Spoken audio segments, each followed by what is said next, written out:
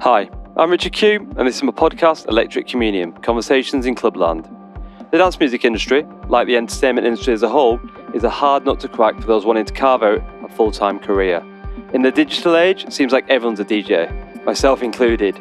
In most cases, apart from the few lucky ones, you need the production chops and a string of bona fide releases under your belt to actually get anywhere these days. You could always try your hand at promoting your own night, but that's certainly a surefire way of getting yourself on the bill. It's still not always easy. The idea for this podcast was born out of the desire to talk with some of these people who are out there trying to make it. Through frank and open conversations, I aim to find out more about the challenges they face, the successes they've had, the highs, the lows, what motivates them, as well as hopefully gleaning some advice along the way for those listeners aspiring to make it out there themselves. Electric Communion, Conversations in Clubland. Hello and welcome to my first Electric Communion podcast, Conversations in Clubland. I'm sitting here in the home studio of producer, DJ, promoter James Flavell, and we're in Brighton, just down the road actually for myself. I guess just for the context of listeners, I mean, this is not the first time we've met. We met, when was it? I think in maybe February this year. Yeah, I think so, yeah. One of your Avoy nights, which we'll talk about later. And yeah, I guess we connected through the love of electronic music, and here we are now. You're a producer, you're a DJ, you're a promoter. Would you kind of say in that order in regards to kind of priorities? Yeah, without a shadow of a doubt, I'm a producer first. The promoting side of things is something that's quite new to me, and I've kept it in my hometown and kept it quite small and haven't taken too many risks with that yet. Something I'd like to do, but yeah, the production is where my heart is, and it's where I 100% spend most of my time. I still think people can DJ and not produce, but I think it's more difficult, and the people that are doing that sort of found their feet in an era where it was more common anyway. So they're sort of,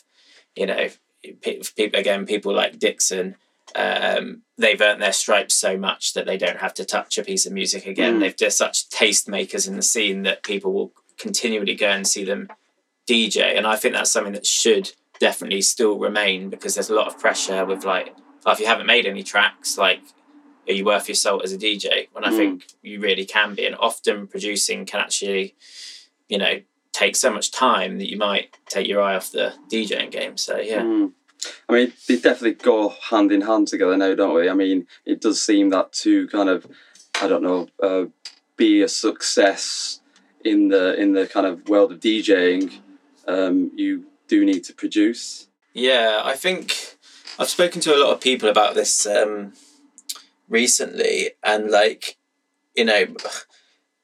I have had some success in releasing tracks and producing and having some of my tracks played out in sort of bigger circuits, but I haven't been as successful in terms of going at getting gigs. And there's also people the other way around where they're getting gigs but they wish they were better at producing, or have had tracks out on labels. But I genuinely don't think that you need to pick one or the other. You just have to go with your kind of, if you gravitate more towards producing, then the DJing will come later. And if it's the other way around and you're getting the big crowds from DJing, then those crowds that you're getting are only going to be more excited when you suddenly start making music. So just for the benefit of the listeners, I mean, tell us a bit more about the kind of music you produce in regards to genres of music. Is it one specific genre, or are you quite versatile and you like to experiment with different genres? Yeah, I mean, in short, I don't really know. Let's say it's more on the melodic, emotive techno side of things, but there's also kind of definitely a more house element to my music. But when it comes to production, I'm not a type of producer that will sit down and be like, I want to make a track that sounds like this artist, or let's aim to get a track on Innovisions. As much as that would be amazing, they're always a year or 2 years ahead of time when it comes to music anyway. So I guess I don't really know until my sound's only what it is on the last track, and then the next track could be a different sound. So let's go back to the beginning a bit. I mean, in terms of you being a producer, kind of where did it all start? I mean, talk a little bit about your younger days, because you're from Devon, right? Yeah, I'm from, well, actually, I was born up towards this way, more in sort of Surrey, and then relocated down to Devon. And I wasn't in the sort of dance music lifestyle genre, whatever. Back then I was playing in bands. Started playing drums when I was 10 years old, joined some bands in school, eventually joined a band in the kind of punk rock and roll genre, and we had a fair bit of success and were touring and whatnot. And yeah, once that band finally finished, I moved up to Brighton. Yeah, started getting into music production. I was already into, even when the band was still going, I was sort of split between half my time listening to punk and rock and roll and the other time going out to see Dixon and Arm and whatever, and going to parties in Bristol. We used to get the train up and go to warehouse parties there and whatnot. So I was kind of crossing over. But even now, apart from producing and DJing, I don't listen to a huge amount of dance music sort of in my personal sort of life, walking around with my headphones in. It's usually something more in a rock or funk or whatever, because I like to sort of give myself a break from that, but also take influences from those genres as well. Yeah. You said about playing in a band. Tell us a little bit more about that then. Were you kind of making a little bit of a career at that? Yeah, I was. I mean, we did the whole circuit of playing, your pubs and your small clubs and whatnot, and we got a booking agent after a while, and PR agent and manager and whatnot, and started touring pretty regularly. And kind of, it's funny because we were kind of a bit bigger in like Europe, like Paris. We had a following, and France, Germany, Belgium. What was the band called? It was called Rat Attack. Okay. Did you have any album releases? We had a couple of EPs. We had like 3 EPs, and we were on the track to do an album, but our singer quit the band, which was a great shame. He kind of started going out with a girl that was kind of took him off the track of what he wanted to do, and kind of manipulated his mind, a bit of a Yoko Ono. I was going to say the same. Yeah. Lennon, Yoko Ono. And that kind of spun out of control a little bit, but it's it's been a hard one to kind of get over, because it was my dream since a 10-year-old playing. My parents didn't even buy me a drum kit at the beginning. I was playing on like pots and pans, and I remember having an old straw bin as a hi-hat and like doing that, and they weren't, even though my parents were doing well at the time and whatnot, they were like, we're not going to get you a drum kit because you were serious about skateboarding and you were serious about football, and then and then once they saw that I was really serious about drumming, they finally got me a drum kit. But yeah, like the band got all the way up to, we did Reading and Leeds Festival, we were getting Radio 1 play, and it felt like it was really on the cusp of something really, really great, and yeah, that kind of fell apart. So once that finished, I was like, there was literally no point for me to stay in Devon apart from my family. So I had a few friends that were up in Brighton Uni, and they said, look, like, come up here, and great music scene, great food scene, because I was working as a chef at the same time. So yeah, I just took the punt and came up here and haven't really looked back.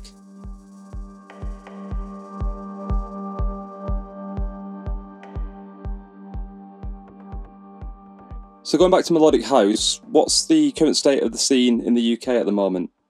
Yeah, I mean, maybe I was a little bit naive and I wasn't making connections with enough people, but I remember a couple of years ago thinking, God, I'm gonna have to pack up and move to Berlin to make this thing work. It doesn't exist here. Of course you get your big artists come in and play in super clubs, Fabric, Printworks, whatever, but I was like, where's the ladder that I want to climb? Where's the first run of the ladder? And more as I started networking and meeting people, I started realising that there's some real sort of hidden gems in the in the UK scene, and promoters in London that also are artists as well are really sort of pushing things forward with that. You know, you've got people like Nick Castle who have single-handedly, you know, like Labyrinth is it's just straight up the biggest artists in our genre, and all the parties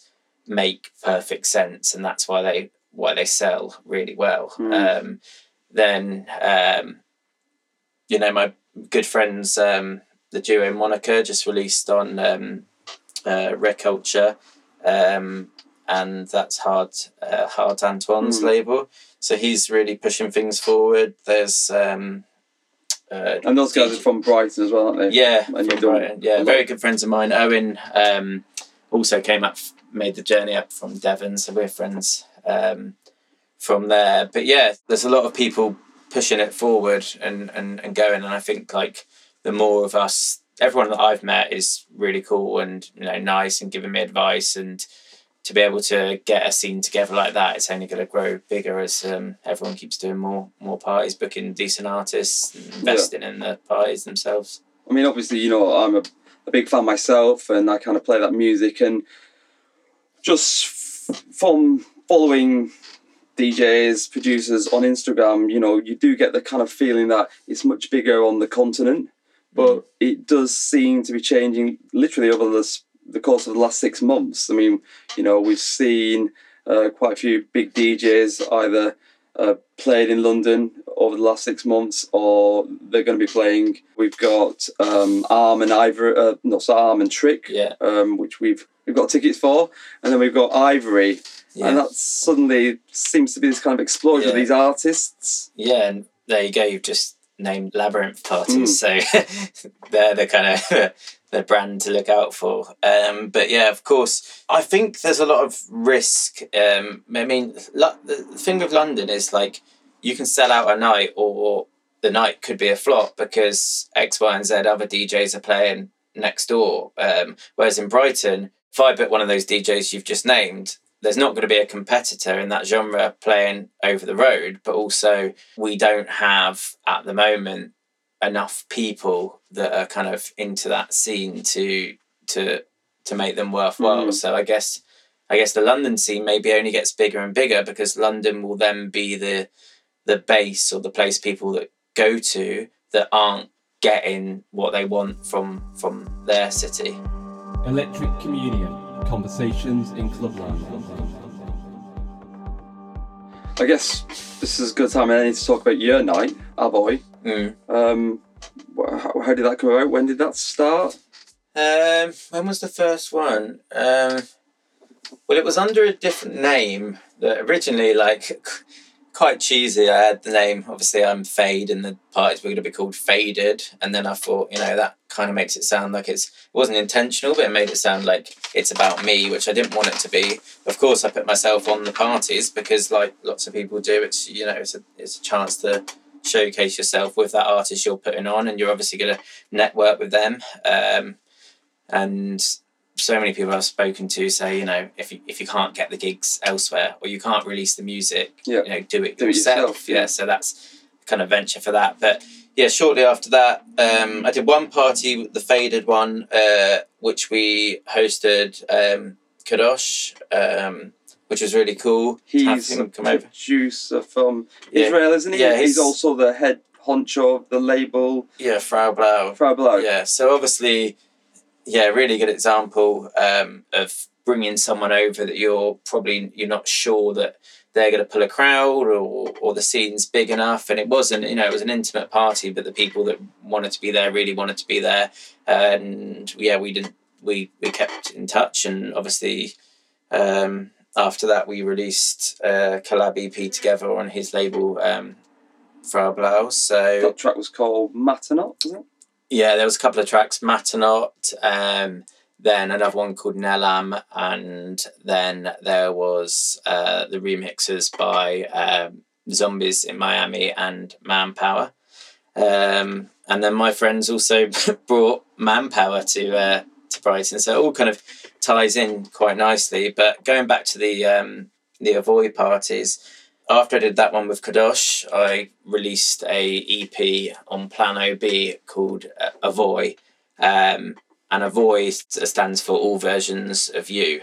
So the basis of the party is, it's kind of like, I felt like it was a non-intimidating, but by what I say is intimidating is sometimes people go very intense in terms of it's like techno and it's this, or dress in black, or that's the vibe, or a very dark poster. We kind of made it a bit more like lighter, like for example, that the design, each party had a different colour, usually favouring prettier colours rather than sort of the dark moody vibe. So yeah, that's kind of like the thing of like having the longer sets is the idea that DJs can start as one version of themselves as a DJ and finish as a different version.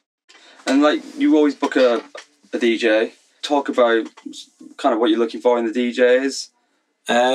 Yeah, I mean, because it's a small party on a small budget, the idea is to really try and catch DJs that are on the up, that if I book them now, then let's say in 6 months' time, they're going to be playing rooms 10 times bigger and they're going to be out of my budget. Although some of the DJs have become good friends of mine, so I'm always sure that they will cut me a favour if they come back. But I mean, June's a good example of that, isn't it? I mean, that's when we met, isn't it? In February, he was headlining, and from my point of view, I met him and I've been following since. His career seems to have just, his career trajectory just seems to have gone up and up and up. He's now playing, all across the world. Yeah. He's in South America at the moment, or he was. Mexico, yeah.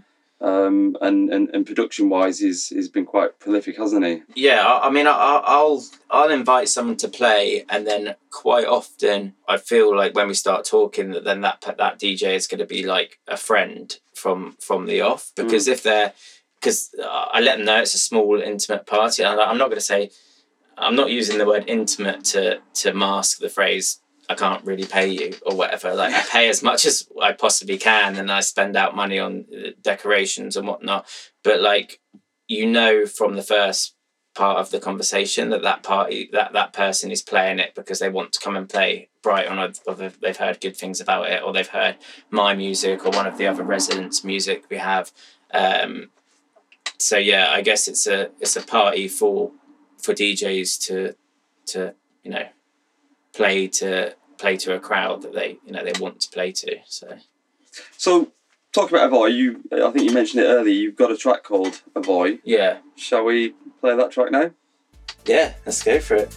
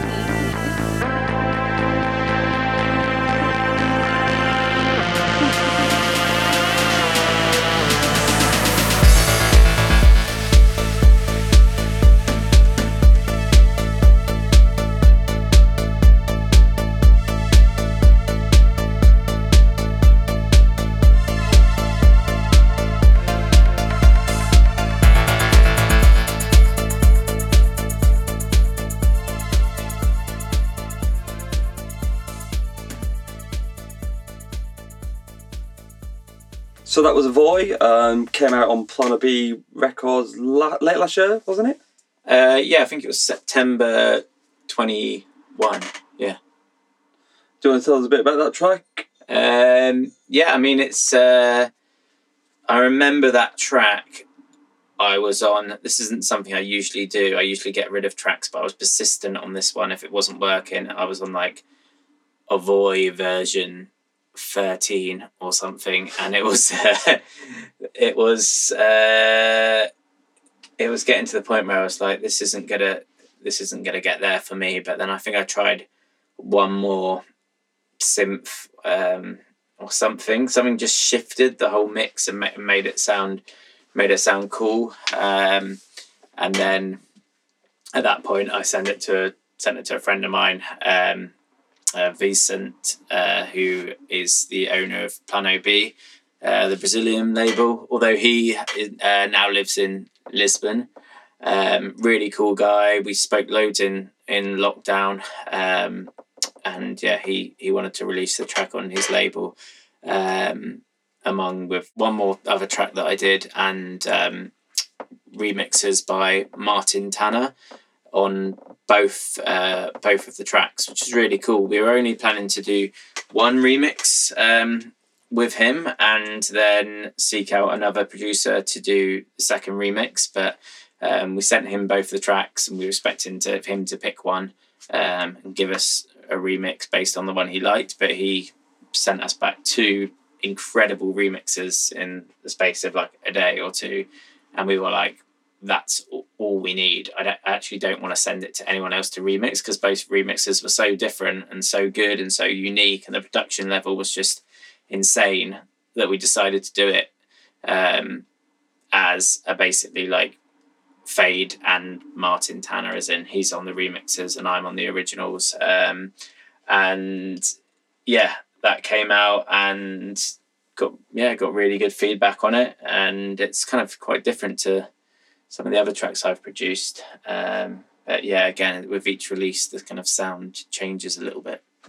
Yeah, no, I'm a big fan of Martin Tanner, actually. I definitely, check some of his stuff out. I think it was a 3-track EP that I released recently that, it's just an absolute banger. I mean, you touched upon, obviously, sending out to labels. I'm always interested, kind of the process. You've got a track, you're happy with it, you want it released. Do you send it out to the label that you ideally want it to be released on? Is that how it works? And you wait, and if they kind of knock you bite, you then go on to another label?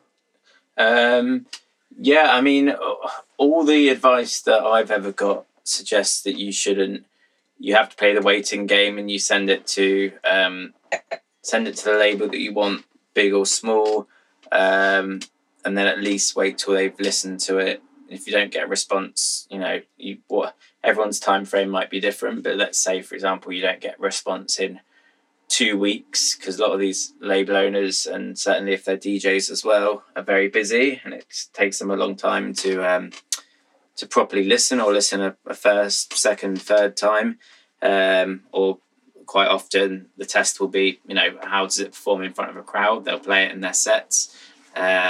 So yeah, you have to be incredibly patient. I think that's something I'm really getting used to. In the sort of success of my previous band, it was a very, very steady climb, and in this DJing world, it's kind of one thing happens, and then it's a case of just waiting, and then something else might happen. It might not be as big, and then you're going back down to what feels like you're starting off again, and then something else. So the kind of patience thing really pays off when you're sending music to labels, and often they say, even such things like putting it on SoundCloud as a private link, making sure that it has virtually 0 plays, because there's this kind of exclusivity rule in the genre of, if someone else has heard it, then it's not, it's like finding gold for the first time with some of this stuff, which I don't really know what to think about. At the end of the day, like, I'm not the sort of person that's like, oh, if someone else has heard it, then it's not valuable. But some people see it as like an exclusive rights thing. So yeah, make a track, always sit with it for a fair while, because again, like, I've made the mistake before of sending stuff to labels that I'm actually not happy with. and then in ways you're like, it's weird. I've sent stuff to labels before and almost been like, I sent it to you 2 weeks ago. Now I really wish I could fix this and fix that, and I've changed the arrangement, and I actually don't want you to respond to me because it's not good enough. So yeah. We've just been joined by James's beautiful cat, Malcolm. Yeah, isn't it? I mean, I think we just need to take some time to talk about Malcolm, because I've been here a few times in the studio and he kind of hangs out. What kind of cat is he? He's absolutely amazing. So he's a British blue short hair, and he's literally my son, and he is my main little producer, right hand man. He sits with me all the time in the studio, and he's a big support. And yeah, it's a shame that you actually can't see him right now, but we need to take a picture of Malcolm and maybe put it up. Well, he actually does feature on quite a lot of my social media posts. Yep. That's probably the ones that get the most likes. Cats on Instagram, but he does have an Instagram, Lord Malcolm the Blue, if you want to check it out. So, yeah. I mean, you just mentioned social media, so why don't we talk about that now? Obviously, it's kind of a big thing now as a producer or an artist. You know, you got to kind of really push the social media thing if you kind of want to make a success. I mean, would you agree? And I mean, what's your take on it? Do you enjoy the whole kind of social media thing, or do you find it a bit of a chore? I don't. I through years of being in creative industries, whether music, food, or whatnot, like I and my partner's a stylist and a photographer herself, so she helps me a lot. But like I feel like I'm quite good at it, but I can't do the don't want to call it the cringy side, but the side where you're just showboating more than you have to. Like I really, if I've got a track out, or if I'm playing or whatever, if I've got something really great to share, I will share it, but I won't. If someone says, oh, the Instagram algorithm says you have to do 3 posts a day now and 2 reels, I'm not I'm not doing enough, unless you want to see 3 reels of my cat, which probably could actually get my success a bit further. I don't. I mean, do you think that promoters, that's kind of one of the first things that they look at, your Instagram profile, how many followers you've got, and they base whether they want to book you on that? Is that reality? 100%. Like, it's, if you've got that many followers, you might have that many fans, and they might come to the gig. In which a promoter, like, I fully understand. It's like anything, like, like if you want to fill a restaurant and the chef's more known, like, it's going to help, like, all that sort of thing. But at the end of the day, like, even people that pick people on the amount of followers, they'd struggle to defend that that's a good thing for music, because I don't know how it can be in any capacity, because you're going to miss out on all these people that are in the studio creating really good stuff. They're maybe shy, they maybe don't have the technology know-how, but maybe they have, like, the way around the synthesizer is like second to none, and you will miss out on those people like breaking through. And this idea that you have to have that side to you, and you have to have, in some ways, a level of vanity in your day-to-day sort of life to be able to go, this is me, or this is what I'm wearing, or this is what I'm doing, or the conscious thought to just be like, people need to see this, when anything before, for example, obviously, like we've touched on, me working as a chef, like, people don't even think now about getting the food and just eating it. They don't think about going to a gig and just experience it. Like, prime example being, we've joked about it before about, like, saying to DJs, what's your favourite phone to play to? Like, when they're playing in Printworks, you're playing to 5,000 phones. Yeah. Like, it's just that's the world we live in, and you can't avoid it. So there's no point, I'm going to sound like a 6-year-old man if I'm bitching and moaning about it. So I'm part of it. I'm involved. Will I be getting a TikTok tomorrow? Don't know. Ask me in 2 weeks. Probably, yeah, because your arm is twisted, you're forced into a corner, and that is just the world we live in. Okay, watch this space, listeners, then. Yeah, I'll be doing the dance. TikTok, yeah, I'd like to see that. I'd definitely pay for that. Yeah. I mean, yeah, you talked about chefing. We touched on it before. I mean, talk a little bit about more. Were you trained as a chef? No, not really. To be fair, it's actually not something that I massively wanted to do. I kind of just fell into it. I remember going for a job at a summer job at like a water park type place, adventure park, and I wanted to work on the slides for a few weeks whilst I was off between school and college.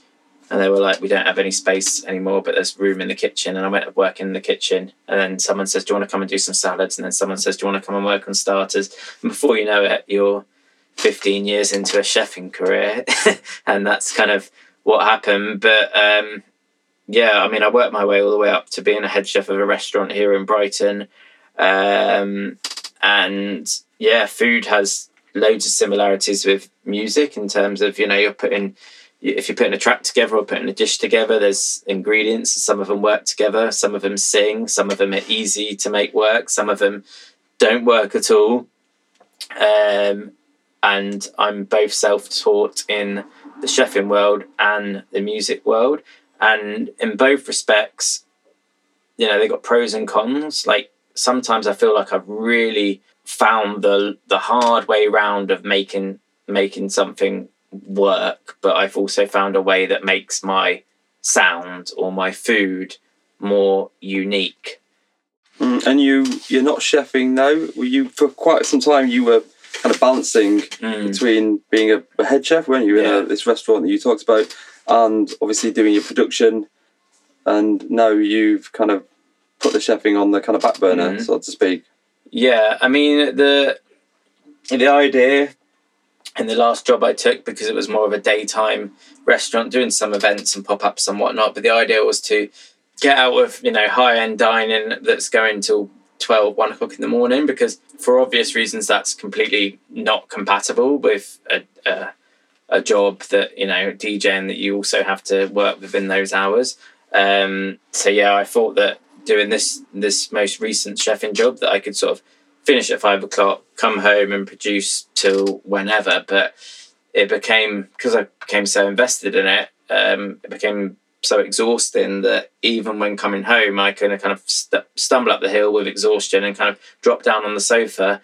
And because I've been running a kitchen pass for so long and delegating and speaking to 5-6 other chefs, my mind then couldn't get onto Ableton and start producing music, because I was spent in terms of that mental and physical capacity. That, yeah, I just realised that something had to give. So handed in my notice as a head chef, and now I'm putting 90% of my time into production and trying to navigate around the kind of scene in general of, you know, networking, speaking to more people, because, you know, what happened is you will say to someone, you know, like, I'd love to play your party, or can I send you a press pack? And the response really often would be, you know, oh, just come to the party on Saturday and come and say hello, come and find me. And that's really what you want to do. You want to be fresh in the promoter's memory. And my answer was always, no, I can't. I'm working. Or I'm working the Sunday morning, so I'm not going to London to possibly not get back till 5 a.m. to work at 8 in a very demanding job. So yeah, something I had to give. I worked super hard in hospitality, and now I'm enjoying the benefits of working so hard, giving myself some time and space to passionately commit myself to music for at least 6 months before going on to anything else. Electric Communion, Conversations in Clubland. I think probably this is a good time to kind of delve into more about your production, your approach to production. So you said then you were self-taught, and you've been doing it for about 10 years. Yeah. And I hear a lot. Obviously, I'm not a producer myself. I hear a lot about the word workflow, and I kind of think I've got some understanding. Could you kind of just explain a little bit more about what that kind of means and what your workflow looks like? Yeah, I mean, so I used to So I started working on Logic at the beginning, and that was good and whatnot. But then I was speaking to more producers and friends, and they were kind of singing the praises of Ableton and talking about the workflow and the creativity and the kind of very adaptive style it has in terms of capturing things in real time. So I did a course to sort of ease the transition from one to the other, because they are quite different. There's similarities with all DAWs, all the softwares, but I did the course on Ableton and started progressing on that, and I've been on Ableton now for about 5 years.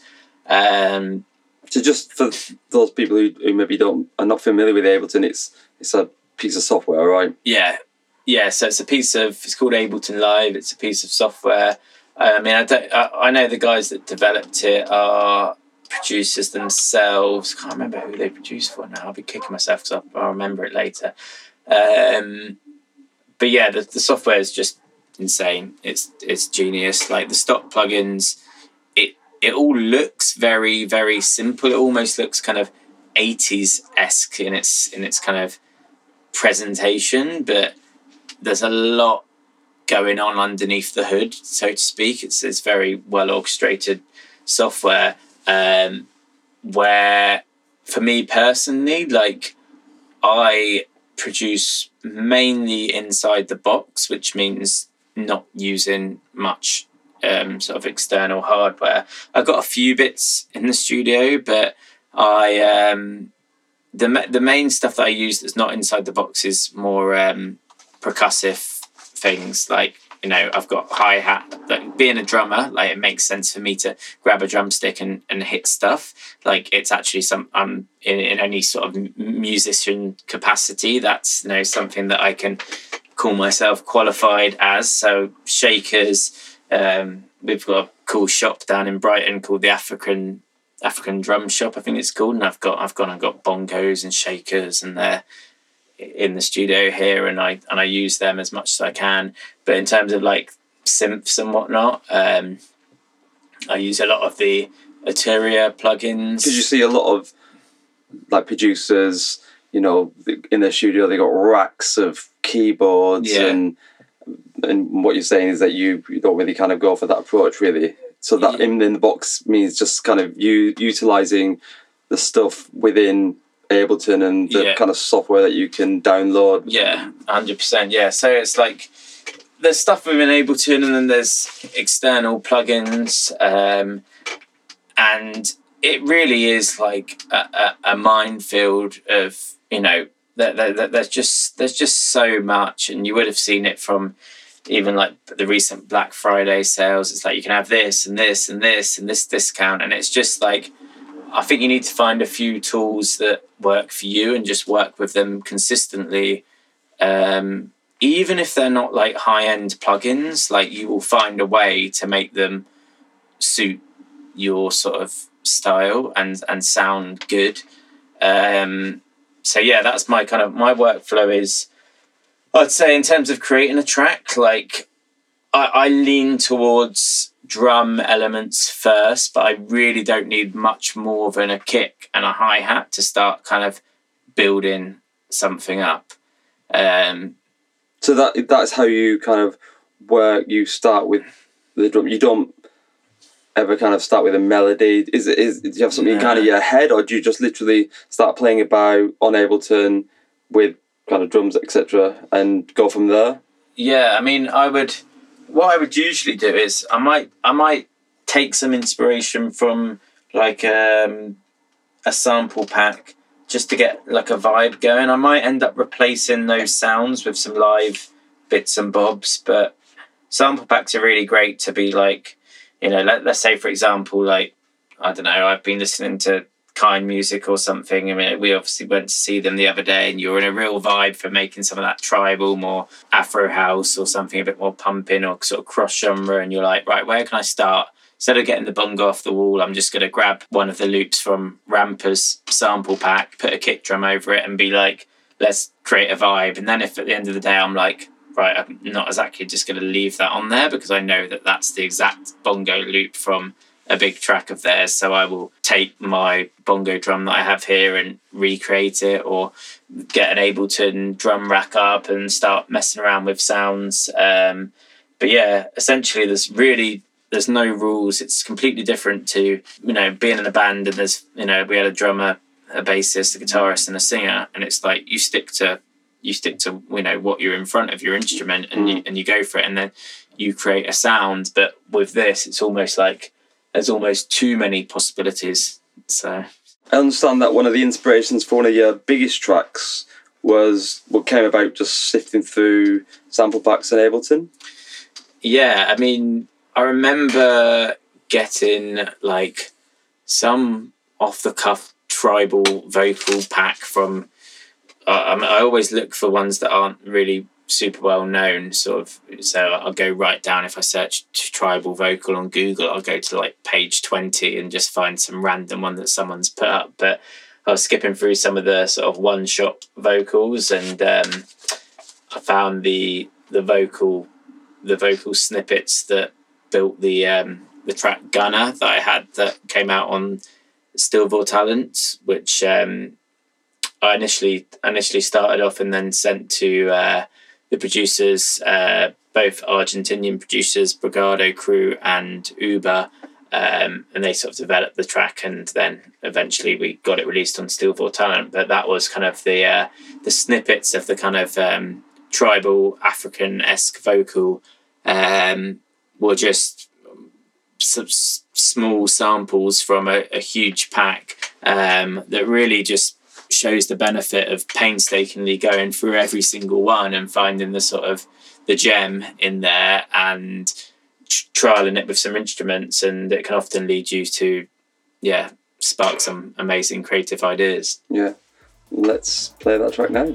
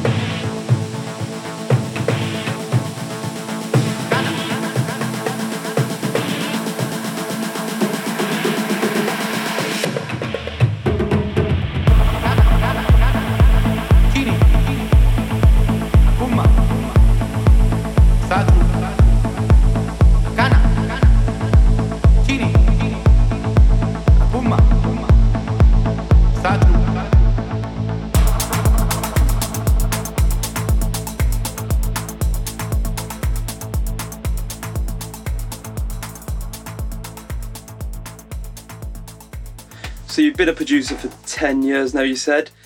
How, in that time, has kind of your approach to production evolved?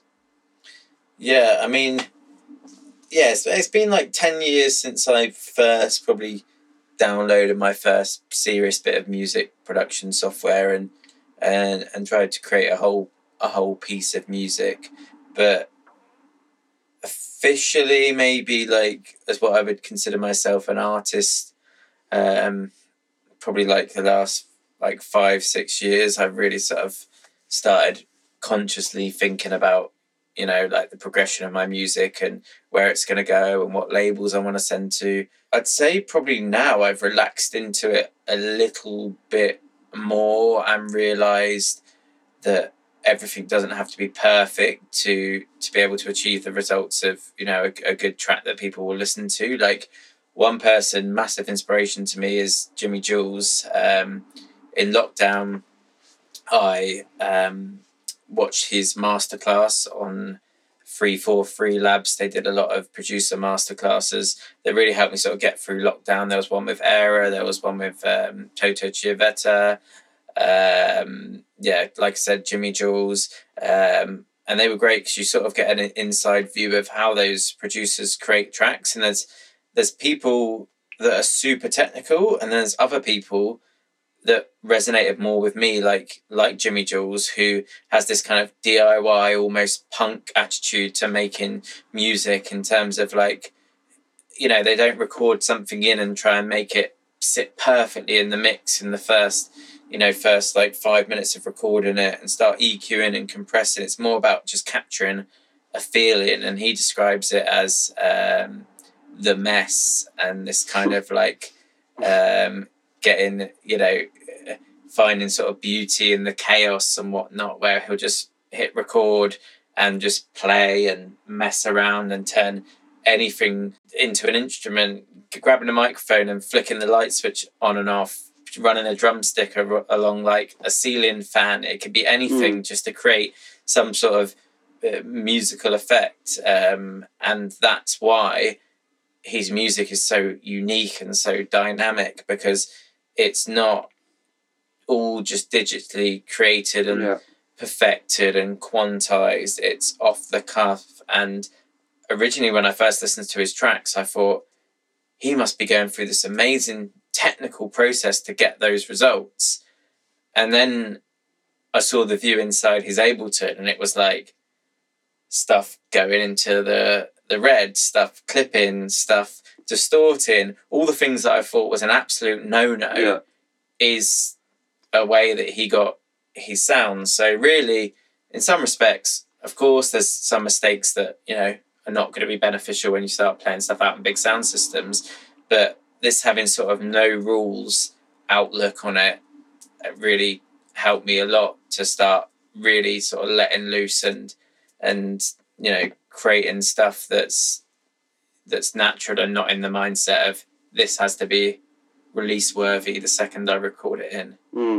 And something that I know I've seen on Instagram, your Instagram, you've got a field recorder now, and you're kind of going out there trying to record more kind of organic sounds. How's that going? Have you kind of introduced those into some of your tracks? Yeah, I mean, like I said before, being a drummer, like I get very frustrated with the musical theory side of things, and getting that melodic side down, and that's often a reason why I discard some tracks, because they've got a great rhythm and whatnot, but I can't get that feeling, that melodic vibe into it. But when it comes to the percussive side, I'll grab some drumsticks, I'll take my field recorder out, I'll go to, the last time I went to a local park, and it had railings, it had bins, it had metal bins, plastic bins, like all these different sounds, and they all have their own reverb, essentially, from the sort of the atmosphere around them. Like, if you smack a bin that's, close to a wall, it's going to have a different vibe to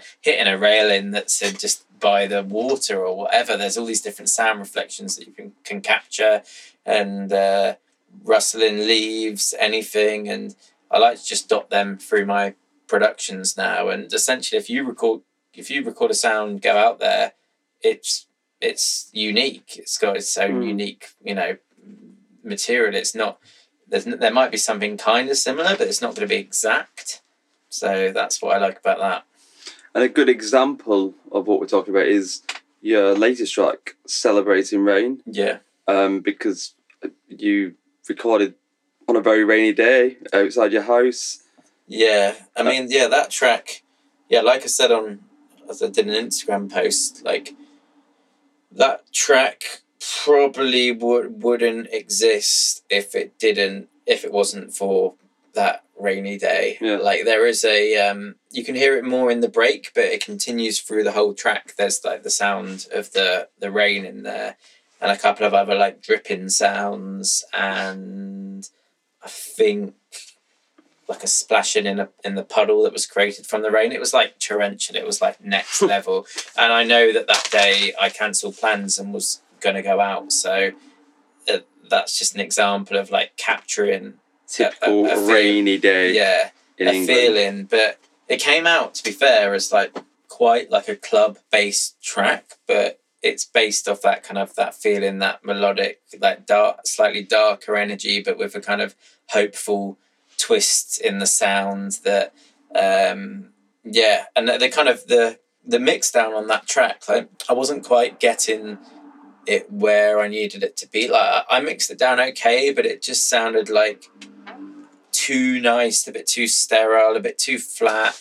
So I ended up sending that to Matteo, who does the quite a few of the mix downs for Ivory, because I wanted that kind of sound that's almost not too polished, but also very it's quite forward. It's quite, you know, like when it comes on, you know, it's a track of that you know that it's kind of like, listen up, your ears are going to perk up. You need to be back on the dance floor if you know hear you getting a drink or you get into the toilet. So like, I went with him for the mix down, and the label mastered it, and it just came out fantastic. Can you tell me a bit about what that means, the term mix down? Because I'm surprised, because I thought, obviously Ivory, for those people who don't know, is really on the top of his game at the moment. Is just released an album called Feeling on Innovisions, which is a big Berlin label headed up by Dixon. We've talked about him before, and Christian and Frank. I thought, I'm not really, I don't really know much about producing myself, but I thought that's something that you do yourself. Well, I mean, this is why I've got bogged down in music before, because I've been in the mindset of like, oh, if I've arranged the track and I've recorded stuff, then I'd be selling myself short if I hadn't mixed it. But it's a completely different craft in itself. It's working with frequencies and volumes and dynamics, and quite often you want someone to mix your track that is listening on fresh ears and doesn't have that attachment to it, and can just listen and go, right, this hi-hat's not wide enough, or this isn't like that, or punchy enough. And it's very similar to like a film. If you've got Brad Pitt stars in a film, he doesn't then go and edit it and then color grade it and then press the final tape, the film. So it's a case of just knowing what your strengths are. Mine is the creative side. Yes, I'm trying to improve some of my mixing and learn more technical skills, but you don't want to get to the stage where you're like, okay, I wrestled with mixing it for 2 weeks. I wasted 2 weeks. Now I don't like the track. Do you always get someone to mix down your tracks at the end? I was trying to work this out the other day. I think I've nearly done about half and half. Half of my tracks I've mixed down. I don't master any of my own tracks. It's always the label that does that, and they have their own engineers they work with to kind of have that general label sound. But yeah, sometimes mixes just fall into place. Sometimes you intentionally or unintentionally mix as you go along, and before you know it, all you need to do is get that final volume there to make it comparable with other tracks, and then you're away. But then sometimes I use the word wrestling with it. It's like painstakingly going through. You feel like it's a complete tug of war, like you change one thing and then something else suffers, and then you don't have the technical skill to fix something, so you become frustrated, and then you might essentially get rid of a bass line that sounds too distorted or too whatever. But really, if you'd sent it to a mix engineer, they have the knowing to get it to where it needs to be. So I think that's really important. And recently I even did Frank Wiedemann did a showcase, like a masterclass type thing, where they showed how they made their track, the iconic track Reg, which springboarded them to the success we know them for now. And even they said that went to a mix engineer, and since then they've always worked with mix engineers. And I always thought, the genius, Frank Wiedemann, there's no way he would use the mixing engineer. But again, it goes to show like different skill set. Yeah, Frank Wiedemann, one half of the duo Arm. I've read a lot, or I've seen a lot again on social media, etc., about how producers often find it kind of really hard to kind of let go of a track, to kind of finalise it. There's when to say kind of enough's enough. Do you kind of have that problem?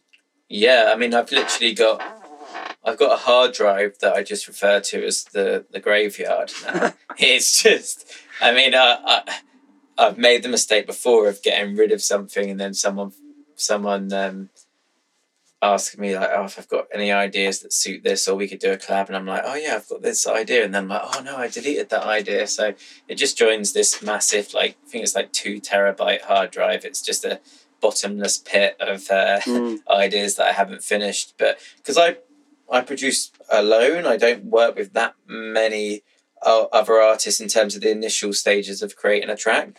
I often am in conversation with myself only, and that often will make me second guess things more than someone saying, oh, you know, there's something in there that could work. I might get rid of it. But yeah, again, through watching more masterclasses and stuff like that, you realise that producers often do that. Yeah. And I used to be like, oh, okay, right, I'm going to write 5 tracks and get frustrated if all 5 weren't good. And now I'm looking for the 5 in the 20 that I write that are the ones to send out to labels. Have you ever kind of left a track for, quite a long time, thought kind of that was it, and then returned to it, and then, actually it's become one of the tracks that you released? Yeah. I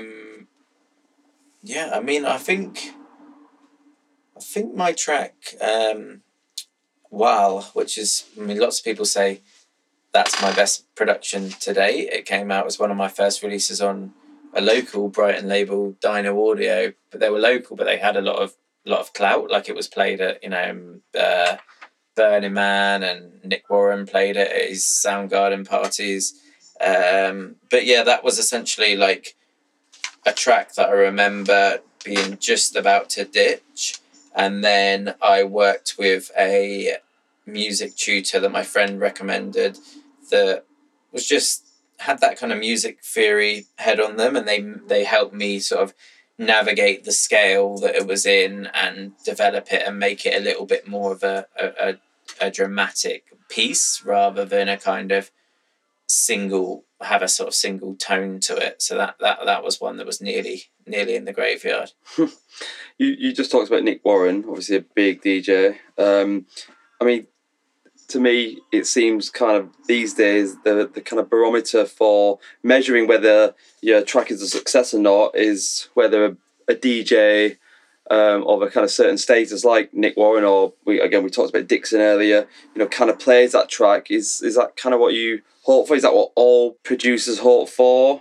I mean, I guess really that can make or break a track.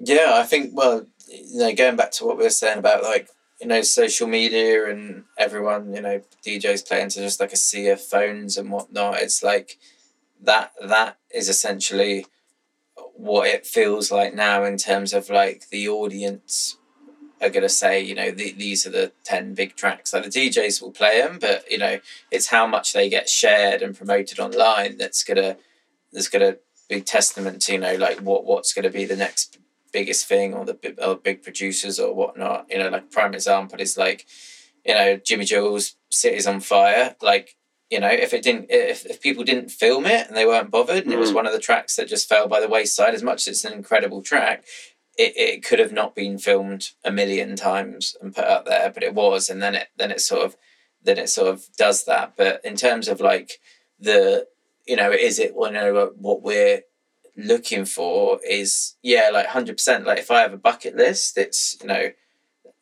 there's a few things. It's like release on this label, play to this size crowd, have a DJ of this caliber, aka your Dixon or your Arm, play one of your tracks, because it is the kind of confirmation that it's good, because they get sent hundreds of thousands of tracks on the daily, and it's the best of the best. So yeah, I'd be lying to say that it wouldn't mean a lot if someone like that played it, but I think it would make more sense for me to be playing tracks that I've made myself to a crowd that's enjoying them.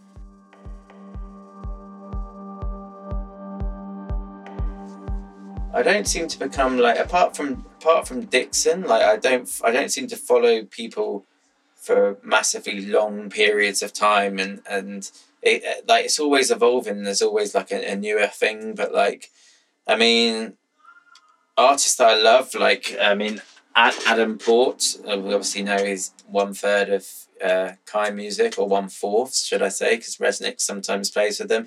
He's certainly a producer that.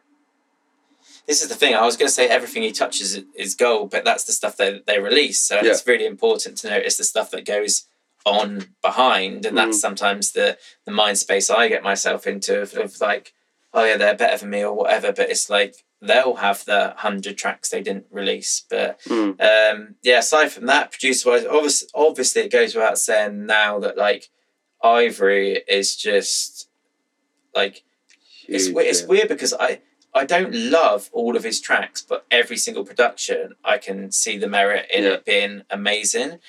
Jimmy Jules just pushing the boundaries and you know, like, has a very close place in my heart when it comes to the kind of the punk music side of things and doing that kind of bit more of a DIY sound.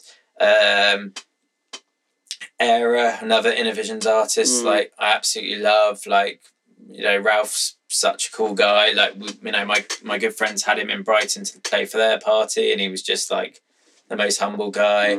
Scatman as well, like a really unique sound. Like, it's super, super hard to sound unique, especially when we all look at what plugins each other use, and you know, because you hear something, or you know, the classic, you know, the hardware synthesizers, and yes, you can get a million different sounds from them, but it's hard to stand out. So that all those guys I've just mentioned, I feel that they stand out. So they're kind of my favourites. You mentioned earlier then about kind of comparing yourself. It's, you know, you find yourself often comparing yourselves to other DJs, and I guess, you know, we've got to talk about mental health. Obviously, we've come a long way, much more open and understanding about kind of people's mental health, and you know, the pressure that people's work and life can kind of have on their mental health. And obviously, in the fickle business of, you know, music entertainment, you know, does it affect you, for instance, when you kind of see other people's work and life can kind of have on their mental health, and when maybe their kind of career trajectory kind of maybe takes a different course to yours, maybe more successful, you know, kind of, does that affect you, and kind of how do you deal with it? Yeah, no, 100%. Like the kind of, I think the comparison thing is a never-ending void now of it's chasing the horizon. Like, you know, it can go in any line of work. Like, it can literally go to the point where you're the multi-millionaire, but you're not the billionaire. You've got a small boat and they've got a yacht. Like, it just keeps going on. There'll always be someone that appears better than you. But what I've realised now, I'm meeting more DJs, is let's say there's a DJ that has been lucky enough to play Fabric or something before, but they still haven't. They've released like a track, but it's not on a label that they deem as big enough, and then they're like, oh, I would really love to release on Still for Talent. It's like, well, yeah, I've had that, but then I would also love to have something you have, i.e. like playing Fabric or something. So there's always like, I think more often than not, you realise that when you compare and think someone's better than you would, you know, if everyone put their problems in a big pot, you'd most likely rather come out with the ones you put in there, because they'll always be, you're usually much better off than you deem to be, especially if someone like myself that has his own studio and is releasing music. But it's just, I think for me, it's my struggle is the amount of time it takes, and the amount of dedication, and the kind of the process is never easy. And like I said before, it's ups and downs. You'll have a release on a bigger label, and then you might not have anything for ages, and then your Instagram followers might go up, then they might go down, and you know, it's just, you got to be sort of grateful for what you have. Okay, final question. What's the future for Faide? What can we expect? What's coming up? So my last release, Celebrating Rain, came out on Mood Music, and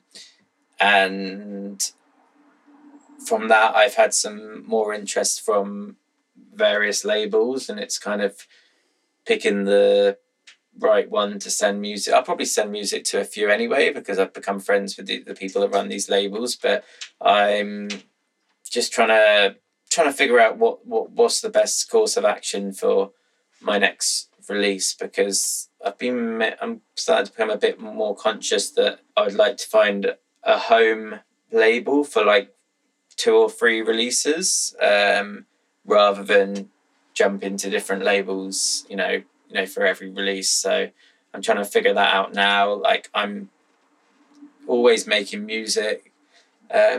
Just need to finalize some bits, and I think I have a collection of tracks to send out, and then just working on trying to get some bookings. It's my favorite bit is still DJing, without a doubt. Like, I don't think I put enough energy into the networking and the getting the gigs, but that is the ultimate goal, isn't it? To like play your music or other music you love and have people enjoy. There's no better energy than the actual dance floor and DJ and the crowd feeding off each other. So I want to kind of get into that space a bit more. Cool. And so, if listeners out there want to kind of follow you, where can they find you? So on the old usual platforms. Facebook is at /Faide Music. Got Instagram Faide_music. SoundCloud is /Faide Music. So yeah, just follow me there. I'm also obviously on Spotify, all my releases, and Beatport. So if you can support any of my tracks, it's hugely appreciated. Right, well, thank you very much, Faide. Thank you for being my guinea pig on the first Electric Communion Conversations in Clubland podcast. Hopefully the first of many.